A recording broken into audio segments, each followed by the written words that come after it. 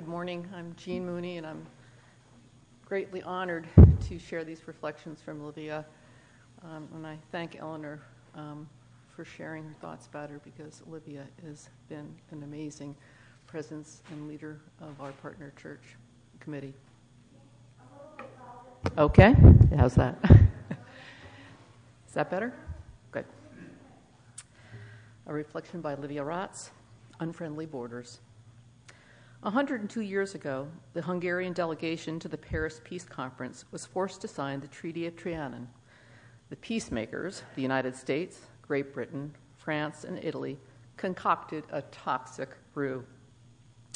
Millions of ordinary people woke up to borders arbitrarily redrawn around them. This absurd treaty, as President Woodrow Wilson later called it, was never ratified by the United States.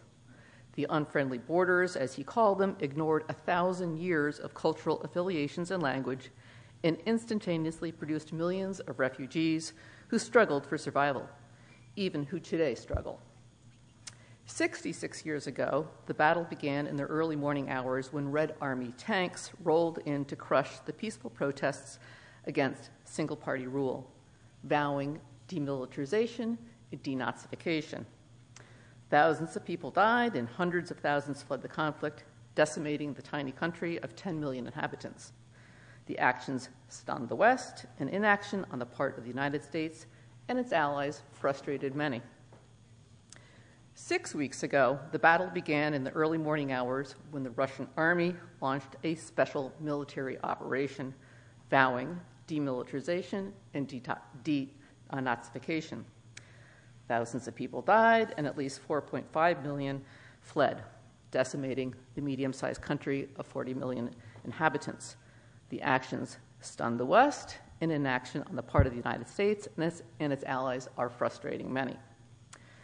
These three stories from 102 years ago, 66 years ago, and 6 weeks ago sound startlingly similar. Of course, you recognize the last one as Ukraine, but perhaps not the other two. 66 years ago was in Budapest, Hungary, and is directly responsible for me standing in front of you today instead of living my life on the other side of the world. And 102 years ago was the reason why we have a partner church here. When the war started in Ukraine, it hit me in a visceral way, which surprised me. I was not there 66 years ago after all.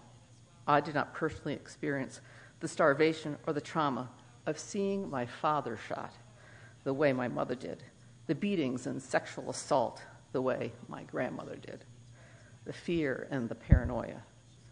I have a great life here in America, but I can't help reflecting on how its trajectory has been irrevocably changed, and now it's happening to another people again.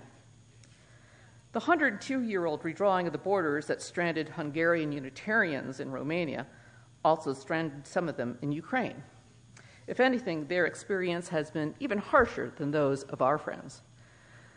They are generally even poorer, and the discrimination they have faced as bad or worse. The desecration of their sacred sites more frequent, and no partner church program has ever successfully put in place to help. Knowing the suffering of their co-religionists in Ukraine, there is ample reason why our partners might not be so eager to jump in and help Ukrainians. And yet, in a testament to our shared values, they have set all of that aside. People are in trouble, they emailed me when I asked if they felt any ambivalence in the situation. When lives are in danger, we have to help. It is seldom the common people who are responsible for oppression and injustice anyway, said another teacher in the village. I encourage you to read her wonderful reflections in The Last Unitarian. My friend, who I'll call Andrew, a UU Transylvanian descent who lives in Massachusetts, quietly reached out to a few families, including our family, for minimal donations. He flew to Madrid, loaded up crates of bananas, medical supplies, canned goods, clothing, and chocolate, and drove to Ukraine in a van. His wife stayed behind with her two little daughters. He has updated us every day on his progress and has been rescuing an average of 30 people per day, many of them injured children. He reserves his his stash of Kinder chocolate eggs just for them, and revels in the transformation of their pained little faces by such a simple offering. He doesn't want any more help.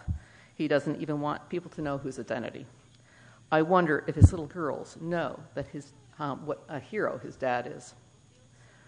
While I have never had the personal courage shown by Andrew, I take comfort in the fact that through leading our 32-year-old partner church program, I can, together with you, help in a tiny way to offset some of the miscarriages of justice from 102 years ago.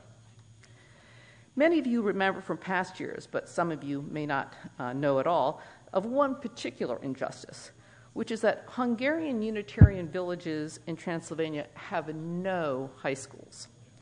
Teaching is mandated to be Romanian only after 8th grade, so why bother building a school in a Hungarian village? Hungarian students who want to keep going to school must either commute many hours a day or live in a dorm. While the school itself is free, books, living expenses, commuting expenses cost about $300 a year. This is not a large sum for most of us here, but well beyond the means of most families there. The little extra help we provide opens up a whole world for these young people and helps lift them out of systemic oppression and poverty. As we have heard early in the service, it might even end up making a minister. If you would like to donate to the scholarship program, you can click on the link you received by email or find it under the April 3rd worship video, or you can send it to Janice with a note saying Partner Church Scholarship. You can also give it to anyone on the committee. Although there are many avenues set up to help Ukraine, including the UUSC, if you'd like to donate through our partners instead, you can get in touch, and we'll give you information how you can do that as well. In closing, I'd like to share the motto of the Unitarian Universalist Partner Church Council. The most radical thing we can do is to introduce people to one another. Thank you.